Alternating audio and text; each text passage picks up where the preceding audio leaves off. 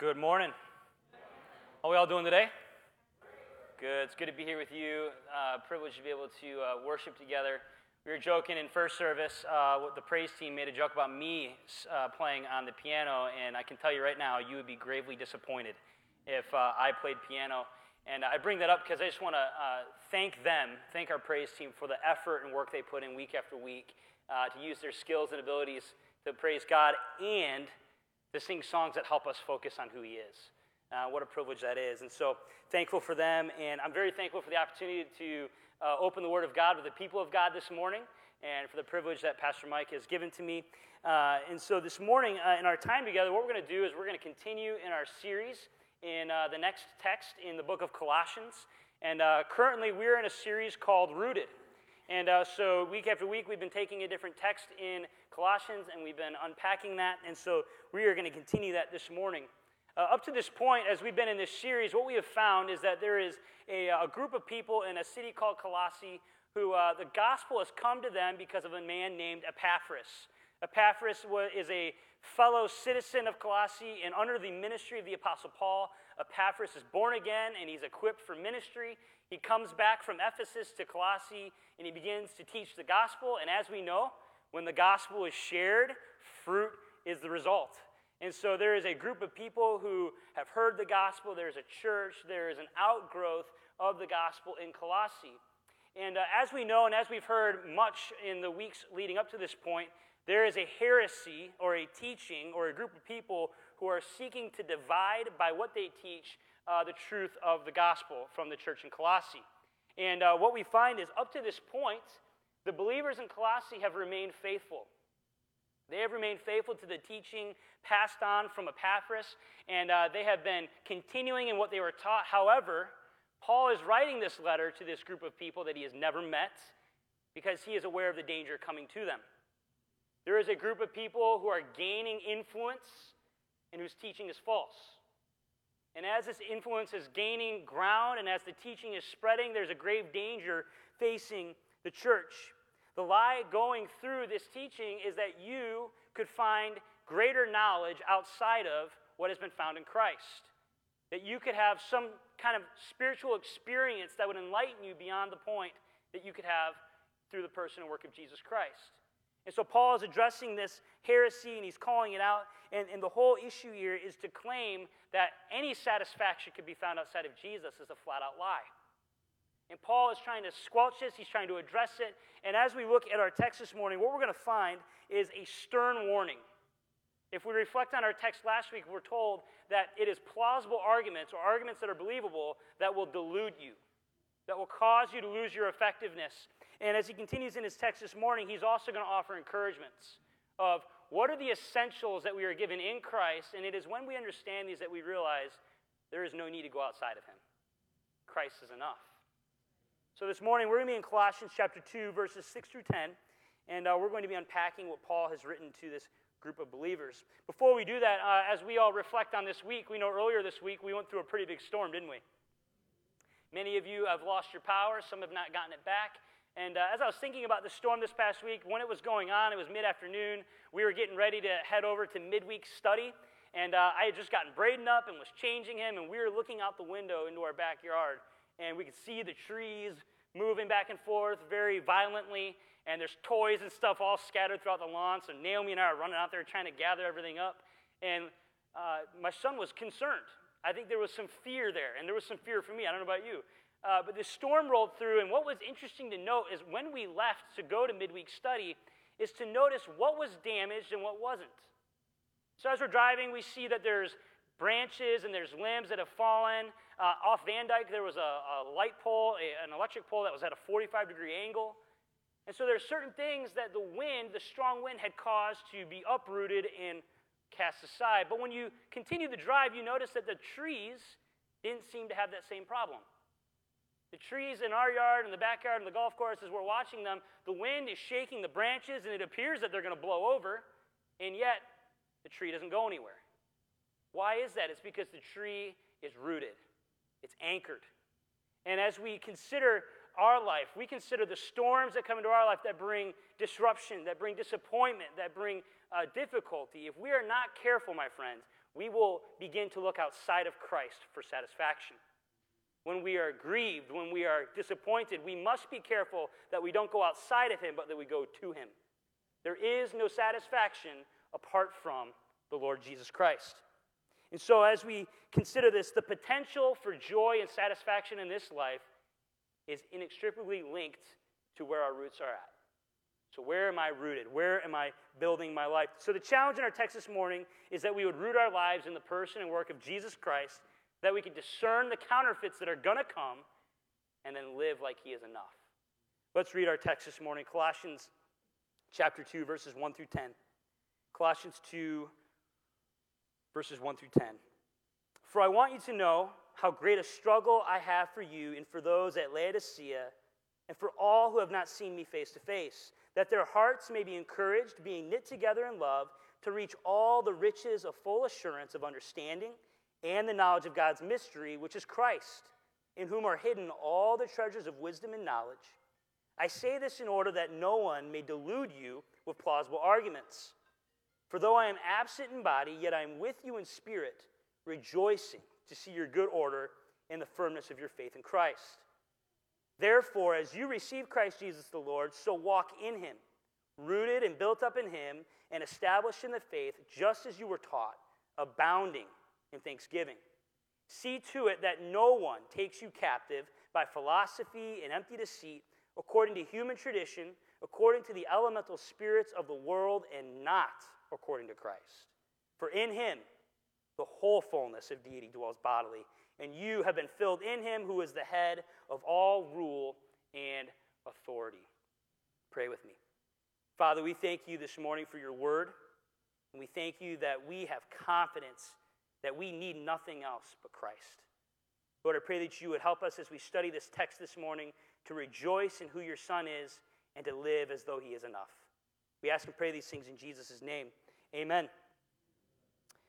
Question that comes to my mind as we begin our study this morning is from last week, and it's this issue of how can you and I ensure that we will not be deluded?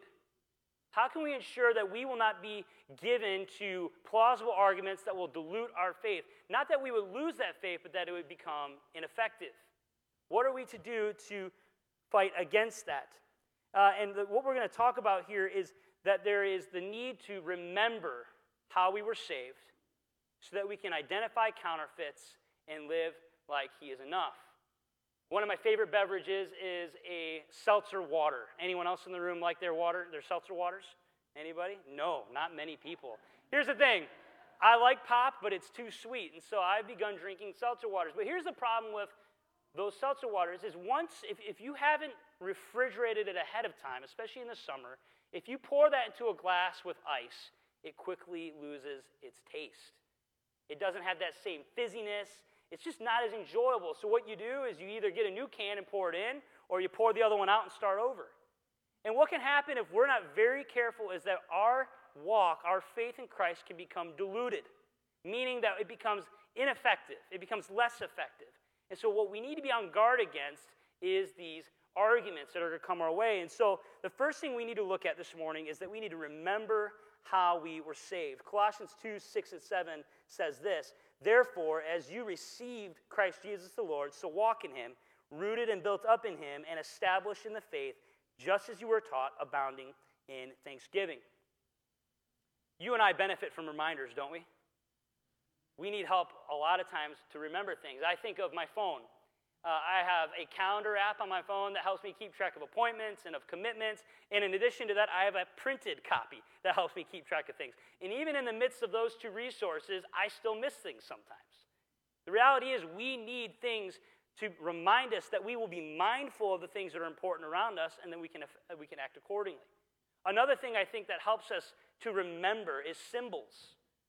If you're married, you can look at your left hand and you can see a ring. And that ring is a reminder that you are no longer your own, but you belong to your spouse. And even bigger, you are no longer your own, you belong to Christ. And so when we see that ring, when we're going throughout our day, it's that reminder that I am satisfied in who God has given to me. I don't need to go outside that. And then lastly, we need people. We need people in our lives who can remind us how we came to know the gospel, and who can help us when the difficulties of life come and the temptation to look outside of Christ arises, who can help us to say, no, Jesus is enough. We need people. And so Paul is seeking to help them to remember where they started. And so as we look at this verse, notice with me it says, as you received Christ Jesus the Lord. It does not say as you earned Christ Jesus the Lord. It does not say as you acquired him by your merit. It says as you received. The idea of reception is that you have been given a gift, that you have been given something that you did not deserve, but that God has freely given to you. So how have we been saved? We have been saved because of the unmerited, unearned love of God in our lives. This brings to mind Ephesians chapter 2, verse 8. For by grace you have been saved through faith. And this is not your own doing, it is the gift of God. So it's important that we remember that as we receive Jesus, it's not a result of some special knowledge we become aware of. It's not because of some amazing experience we went through, and it's not because of works that we have done. It is simply because Christ has been given to us. We have received him. Nothing that we have done to earn him. Simply, we were saved by faith in his finished work. If we look at John chapter 1, verses 12 and 13, we see it says this, but to all who did receive him, who believed in his name, he gave the right to become children of God, who were born not of blood, nor of the will of flesh, nor of the will of man, but of God. You see, the false teachers in Colossae are trying to teach that there is a way to be connected with God, to be restored to him, that is separate from Jesus. That if you just would have the knowledge we have, if you would go through the experiences we go through, if you would discipline your body the way we discipline our bodies, then you would have that relationship with God you're looking for.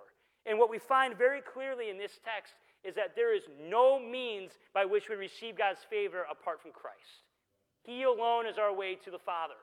He alone is the one who gives us that access. And it is not by the blood, it's not by the will of man, it is simply through him.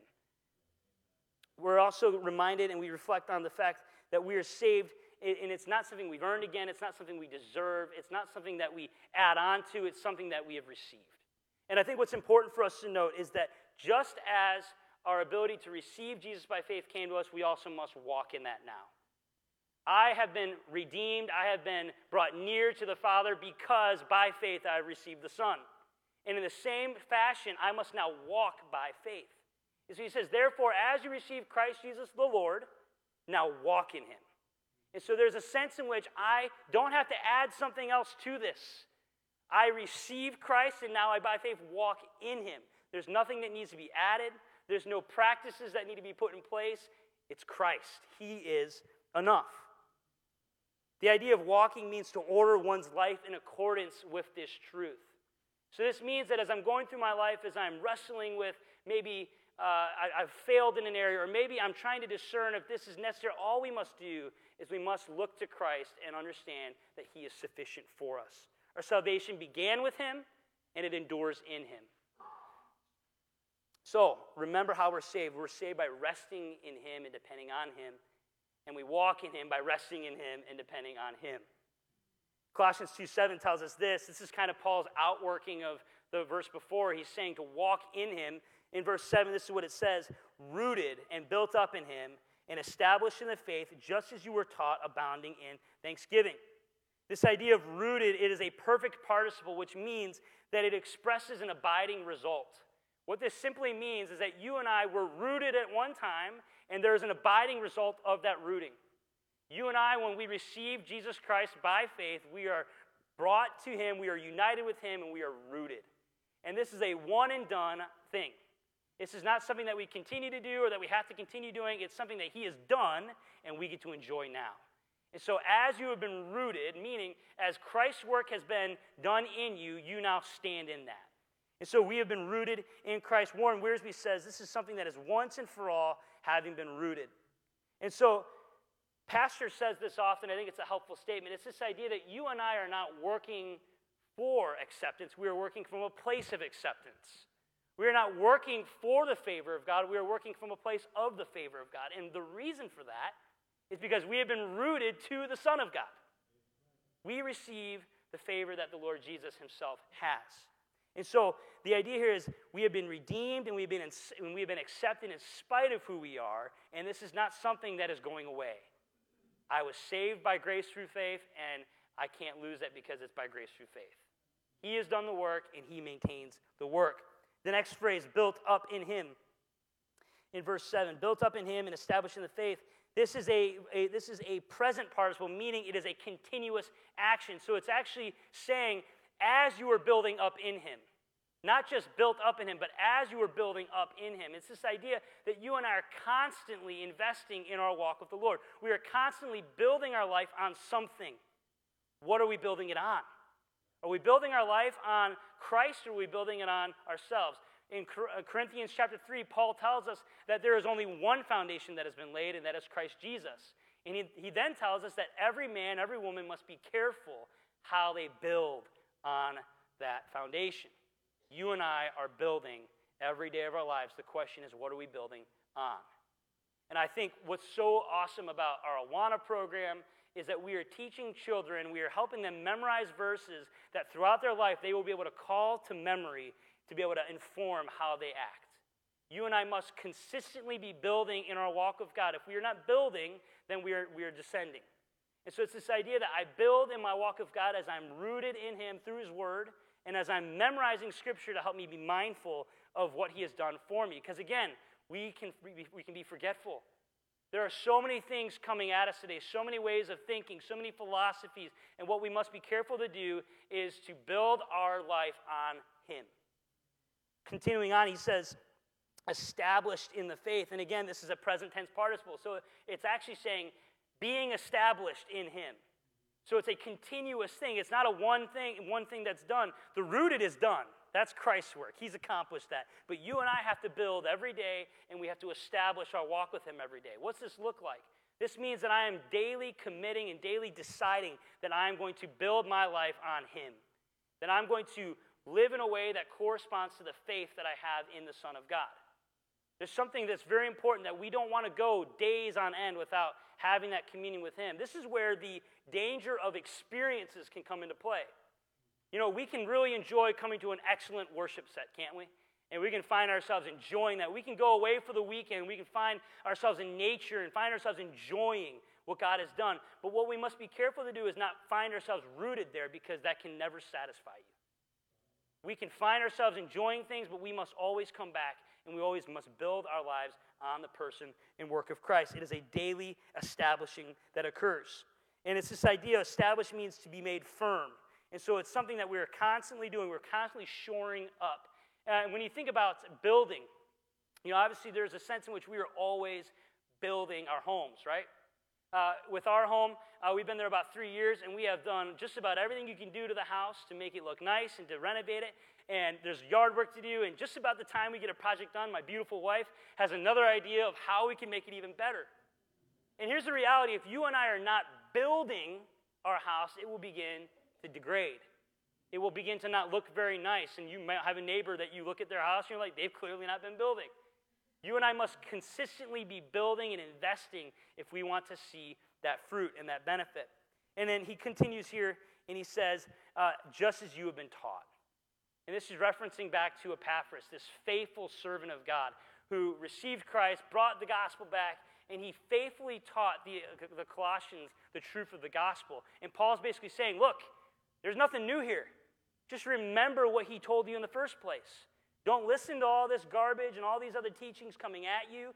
Just hold true to the basics, that Christ is enough. And so, as circumstances come into our lives that are difficult and challenging, we must continually establish ourselves and our faith in Christ. And what helps this is this next part, abounding in thanksgiving. Abounding means to be made full, to be overflowing. It's this picture of a river that has overflown its banks and it's just flooding out. And so when you and I are mindful of how we've been saved, our faith is established that day. And then that leads to thanksgiving. And as we're mindful of the things that God has done for us, that leads us, again, to return to the faith that we have in him, and then the thanksgiving continues, and it's just a continuous cycle. And one of the signs of someone who is rooted in Christ and has faith in Christ is that they're thankful. I don't know about you, one of the easiest things that I find to do is to complain. complain when I'm driving, complain when I have something to eat and it doesn't fit exactly how I want it, complain when my seltzer water gets diluted. We find ourselves complaining so easily about things that some people would find joy in. And I think it's very important that we are intentional, that we are thankful people, that we remember what Christ has done for us and in us, and that moves us to a heart and attitude of thanks. As we remember how we were saved, it fills us with a heart of thanks and better equips us to identify counterfeits. So our second point this morning is be on guard. Be on guard against counterfeits. One of the dangers that faces us today is very deceptive and it's very pervasive, and that is of email and phone scams. Email and phone scams. There is a new email scam that I was researching, and what happens is a scammer will email you, and basically the email is saying, hey, if you want to opt out of your subscription before you get charged, click this link. I don't know about you, but I have tried new apps, I've tried new services, and I've forgotten to cancel it. Have you ever done that and you end up paying for it? Nobody. You guys are awesome. You're on top of it. All right, good. So some of you are out there. And so it's a really smart way to draw people in because nobody wants to get charged for something they don't want. And so what happens is they click on the link, and the link is redirected to a fake website where they're able to hack in and gain access to one's computer. Very dangerous, right? And what's happened is they have taken someone captive through deceit. And as I was Googling it, there's some things that we need to be aware of if we don't want to be in this boat. If there's an unfamiliar tone or greeting in the email, run away. If there's grammatical errors or spelling errors, if there's inconsistencies with the email address to the domain or the links, meaning if you look at the link and it's different than the email address, stay away from it. If there's a threat or a sense of urgency, like if you don't pay this by this time, then we're going to take you to court. Suspicious attachments, and especially if you did not initiate contact. And so you and I, as we engage with our emails, as we engage online, we have to be on guard. We have to be very careful with what we look at, and this is much further than just an email scam, right? There's all kinds of things out there that we have to be on guard and protective against. And so as we're thinking about this, Paul is addressing this church, and he says this, see to it that no one takes you captive by philosophy and empty deceit, according to human tradition, according to the elemental spirits of the world, and not according to Christ. So this idea of see to it, beware, it's this idea of constantly be looking out, be on the lookout, have a watchful eye. I remember when Braden was first born, we were over at Troy Beaumont, and the doctor told us that, hey, he might have some fluid in his lungs, and so if he starts coughing in the middle of the night, make sure you sit him up and come get us for some help. That's a horrible thing to tell a first-time parent, because we're wiped out, and as he just exhales, and I'm like, oh. And I had a watchful eye, and I was watching my son, and I was seeking to care for him. Not that I could have done anything if he was coughing, but it's this idea of have a watchful eye, be on guard. Don't become complacent, don't become comfortable. Why? Because someone will take you captive. And so it says this, the first thing is that no one would take you captive. This is the idea of being led away as a captive or slave, and it's being drawn away like prey. And so I think it's very important. This text says, see to it that no one takes you captive. This is very important because this is the idea that some people will intentionally teach things that are apart from the truth in order to draw people away. If you look in the epistles, John mentions that there are those who come into the gathering who are wolves but are in sheep's clothing, and the teaching that they have is actually there to pervert the gospel and actually to pull people away. So when we hear teaching from the pulpit, when we're in our growth groups in fall, and I hope you plug into one, when we are hearing from other books and other resources, we must be careful and we must be on guard. What are we hearing? What are we listening to? And so he says, by philosophy and empty deceit. Philosophy just simply means the love of wisdom. The love of wisdom. There is nothing wrong with loving wisdom. Wisdom is very important. It's something Scripture encourages us to pursue and to have. Because here's the thing, wisdom is what keeps you and I from making really foolish choices. Wisdom is taking knowledge that we've gained. Knowledge alone puffs, right? Puffs up. Wisdom is that ability to apply it in the appropriate context and setting. And so wisdom is important. Proverbs 4, 5, and 7 says this, get wisdom, get insight, do not forget, do not turn away from the words of my mouth. Do not forsake her, and she will keep you. Love her, and she will guard you. The beginning of wisdom is this, get wisdom, and whatever you get, get insight. And then it goes even further, and it says this in 2:6, for the Lord gives wisdom. From his mouth come knowledge and understanding. So here's the deal. We have to be very careful when we are hearing people speak, when we are reading different resources, when we're considering different ideas. We must be careful to identify what is the source. Is this a source that is deriving its wisdom from the Lord, or is it from man? Because here's the thing. Whatever we're engaging, it is coming from somewhere. And we need to identify and make sure that it is from the Lord and not according to these things. The first is according to human tradition. Tradition is not a bad thing. It just simply means that which has been passed on from generation to generation. And as we're thinking about what's happening in this text, Paul is addressing this issue of the teaching of the false teachers because they are having empty conceit. Let me just read it. I'm getting all tongue-tied here. Empty deceit. Yeah, so it's hollow. There's nothing to it. Have you guys ever had them Easter bunnies at Easter? Right? Some of them, you bite into it, and it's like you're just going to town. It's chocolatey goodness every bite. But have you ever had those bunnies where you bite into it and there ain't nothing in the middle? Yeah, it's very deceiving. And that's what's happening with these false teachers. They present this truth as something attractive and that's going to satisfy, but the moment someone bites into it, they find, indeed, it is not satisfying. And so Paul is saying wisdom is good. We should love wisdom, but we should be very careful where are we going for said wisdom. And he says it should not be according to human tradition. Again, this is just what's been passed on from generation to generation. At no time should a tradition trump teaching of the Word of God. We should never hold more closely to a tradition if it's going to cause us to subvert or step aside the Word of God. We must be a people who are Christ-centric and who are biblical-centric, even in the face of tradition. The other thing is elemental spirits. This is referring to ceremonialism, meats, drinks, washings. It's referring to disciplining the body. It's referring to fasting. All these things that the Gnostic, Judeo, false teachers were presenting as necessary to receive God's goodness. These things, we are not to live according to them. We're not to live according to the wisdom of the traditions of man or these elemental spirits, but according to Christ. And so the idea here, the issue here, is when we find ourselves going to a source that is separate from the Lord Jesus. And so as we think about this, we need to be a people who are careful and on guard with the information that we allow to us. Here are some of the counterfeits that I think we can interact with and engage. Money. There's this belief that if I could just have a little bit more money, I'll be satisfied. Money can never satisfy us. However, it is something we should steward, isn't it? The Lord gives it to us as a resource to use for His glory, but it cannot satisfy. Our children are a gift from God, but in themselves they cannot satisfy us because they are not able to contain that longing. We need to be satisfied in Christ, not our children. The next thing, things. How often do we get the new iPhone and then another one comes out?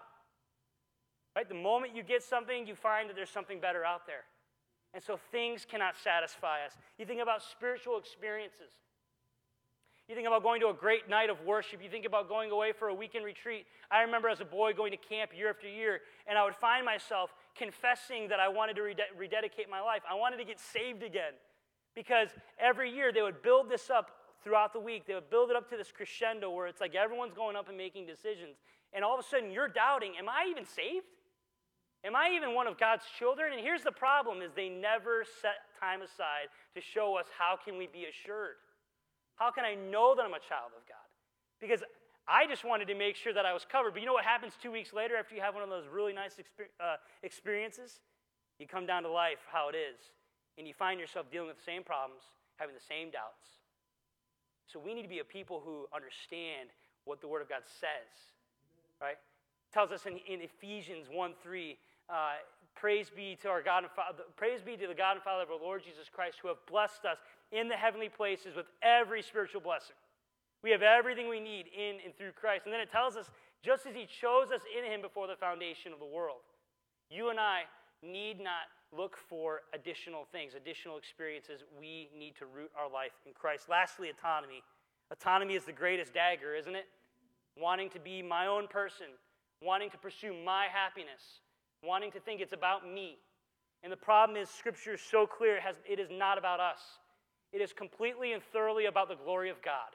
And you and I are most satisfied when we are living for Him and when our joy is found in Him. So how can I identify counterfeit philosophies and teaching? And the way we do this is we measure everything according to Christ. Every teaching, every idea, every experience, everything must be tied and tethered to the Word of God. And if it is not, then it is not to be accepted. And that goes for what's preached from the pulpit. That goes for what happens in growth groups, the books we read. It must be according to Christ. He is the measure. So we are equipped to discern counterfeits when we remember how we're saved, and then we are called to actively live like Jesus is enough. I'm just going to pause for a second. Is everyone else hearing that noise? All right, good. I thought I was going crazy. Didn't hear it at 9 a.m., so, things happen. All right, so thirdly, live like he is enough. One of the things that the pastoral staff thoroughly enjoy and delight in is a good cup of coffee. We love our coffee. Anyone else love some good coffee in the house? Good. Whether it's when we're having a meeting together and we're discussing different things relating to the church, or when we're doing our own responsibilities separate from one another, we love ourselves some good coffee. And all of us know that there are certain chores that come along with wanting to delight in coffee. And one of those is that you always have to refill the reservoir with water, right? You always have to go to the sink, get to fill it up, and then you put it back and you hit start. Pastor Mike has an incredible little contraption at his house. What he has done is he has his Keurig, and he has hooked a water line directly from his home into the Keurig reservoir. And so when he makes a cup of coffee, it immediately refills on its own. And he actually just did it for us back here in the office. But here's the thing. If we are connected directly to the source, why would we ever go outside of that again? Why would we ever take that reservoir off and try to fill up the water at a different point? We are connected to the source, and so why would we go somewhere else? And it's the same thing for the believer. You and I have been rooted in Christ. We have all we need in him. We don't need to add anything to him, so why would we go outside of him? So we have what we need in him. And here's the thing. Colossians 9 and 10 really unpack this for us. For in him, the whole fullness of deity dwells bodily. And you have been filled in him who is the head of all rule and authority. And so as we look at this, the first word I want us to see is fullness. This just means completely full. Jesus is deity in bodily form to the complete fullness. There is nothing that needs to be added to him. At no point has there been a time in his existence, which is eternal, by the way, where he has had to add to his deity. He is deity through and through. And so Jesus is fully God. And Wiest says this, Christ is the fountainhead of all spiritual life, whereas they teach you to seek it in communion with inferior creatures. The Colossian heresy was saying, hey, look, if you want relationship with God, you got to worship these angels and you got to do these practices. Jesus is okay, but he's not enough. Right? They're saying that we should worship the created thing instead of the one who created them. And then here it's saying that he is the fountainhead. He is the source through which all spiritual vitality come from. So why would we ever go to anyone lesser than him? Jesus is enough. And so then he continues in this idea of dwelling. This means to be home permanently. So the fullness of deity dwells or is home permanently in the person of Jesus Christ. Let's think about this for a second. The fullness of deity has always been with Christ. Before the incarnation, Jesus was fully God. During the incarnation, Jesus is fully God. During the ascension, Jesus is fully God. And here's what we have in John chapter 1, verse 1. In the beginning was the Word, and the Word was with God, and the Word was God. We see that that's before the incarnation. I remember, hopefully it was longer than a few years ago, but I remember the first time I understood that Jesus pre-existed his incarnation. He's eternal. He is a part of the Godhead. And so we see that Jesus is deity before his incarnation. We see that in the process of his incarnation, he is deity. Verse 14, and, I forgot it. John chapter 1, verse 14. Hold on, let's go. I had it memorized, but it's that ringing in my head. John chapter 1, verse 14. And the Word became flesh and dwelt among us, as we have seen his glory, glories of the only Son from the Father, full of grace and truth. And so we see that even in his incarnation, he is fully God. And then in Acts, we're shown that the same way he ascended into heaven, he is going to descend back when he comes forth. Jesus is fully deity, he's fully God in bodily form. And Paul is so careful to help us see this. And this word deity, I want us to help us understand this, is only used 3 times in the New Testament. 3 times in the New Testament. The first place it is used is in Romans chapter 1, verse 20. And this is what it says. For his invisible attributes, namely his eternal power and divine nature, have been clearly perceived ever since the creation of the world. So what this verse is telling us is that no one has any excuse. The creation reveals that there is a divine being who's created all things.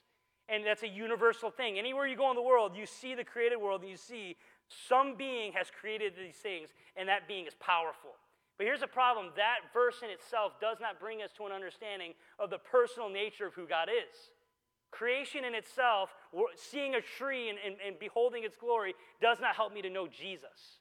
And so in this verse, the idea is that we need to have revelation from God through the Son in order to know him.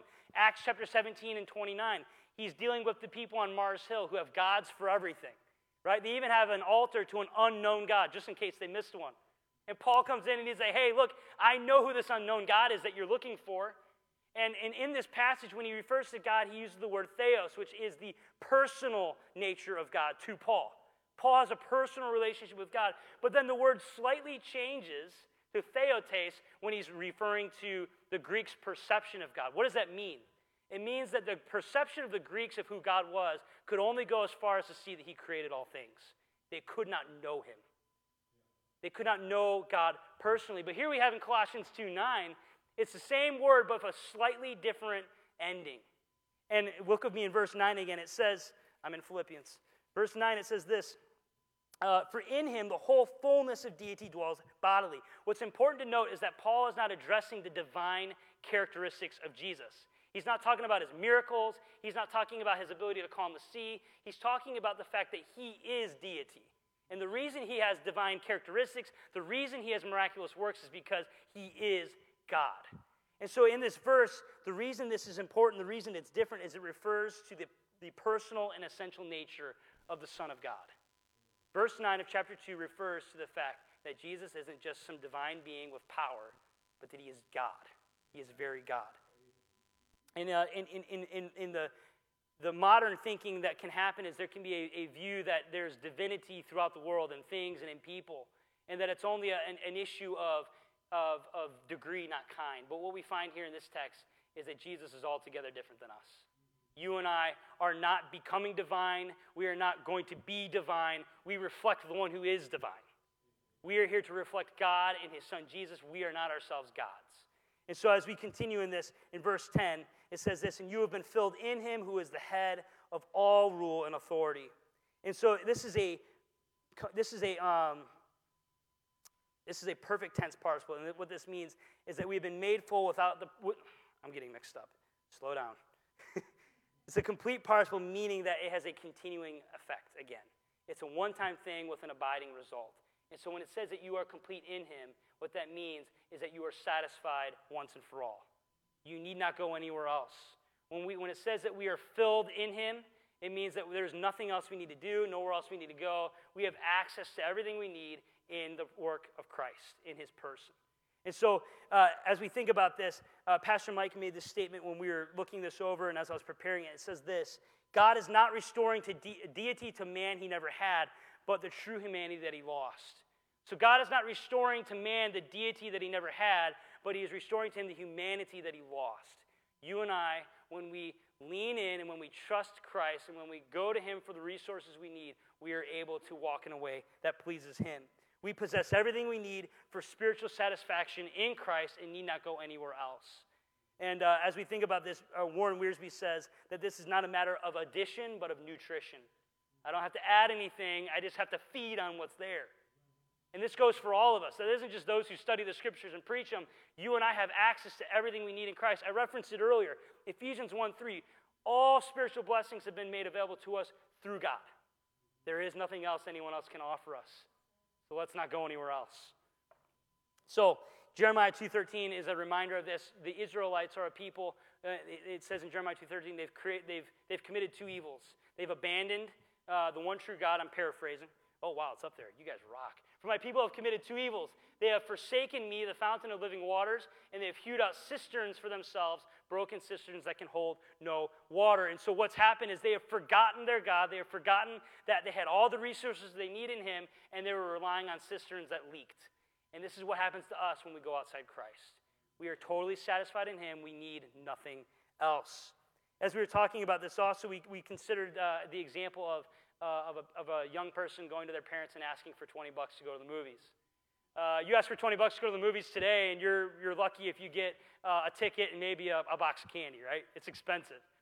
But consider the difference between asking your parents for $20 and actually inviting them to come with you. If dad comes with you, now you have the means to get to the movie theater. He's paying for the gas, he's driving you. He now is paying for your ticket, he's paying for the popcorn, paying for the drink, maybe the candy, who knows, maybe even the snack after when you leave. The difference is that when we are present with that parent, when we are present with Jesus, we have everything we need to satisfy. We don't need anything else. We don't need to ask him for anything. We enjoy what he has already given us.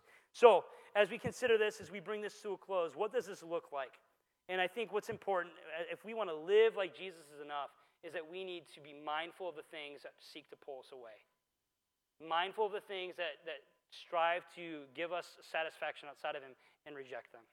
Jesus is all we need. He is enough. And we will be satisfied as we root our lives in him. We live like Jesus is enough by setting aside autonomy and depending on him, not just clinging to what is ours because of him, but clinging to him because we are his. And the idea here is that we are filled in him, not by him. It's by being in relationship to him. So this week, let's be mindful of how we are saved, walk that out so we can discern when counterfeits come and we can live like Jesus is enough. Let's pray. Actually, stand with me, and then we will pray.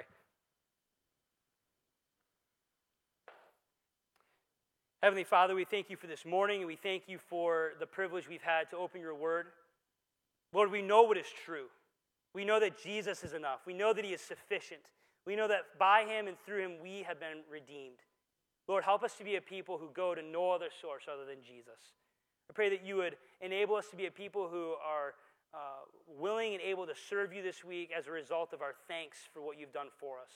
Lord, as we close our services, we pray that you would be magnified in this song and magnified in our lives as we go from here. It's in Jesus' name we ask and pray these things. Amen.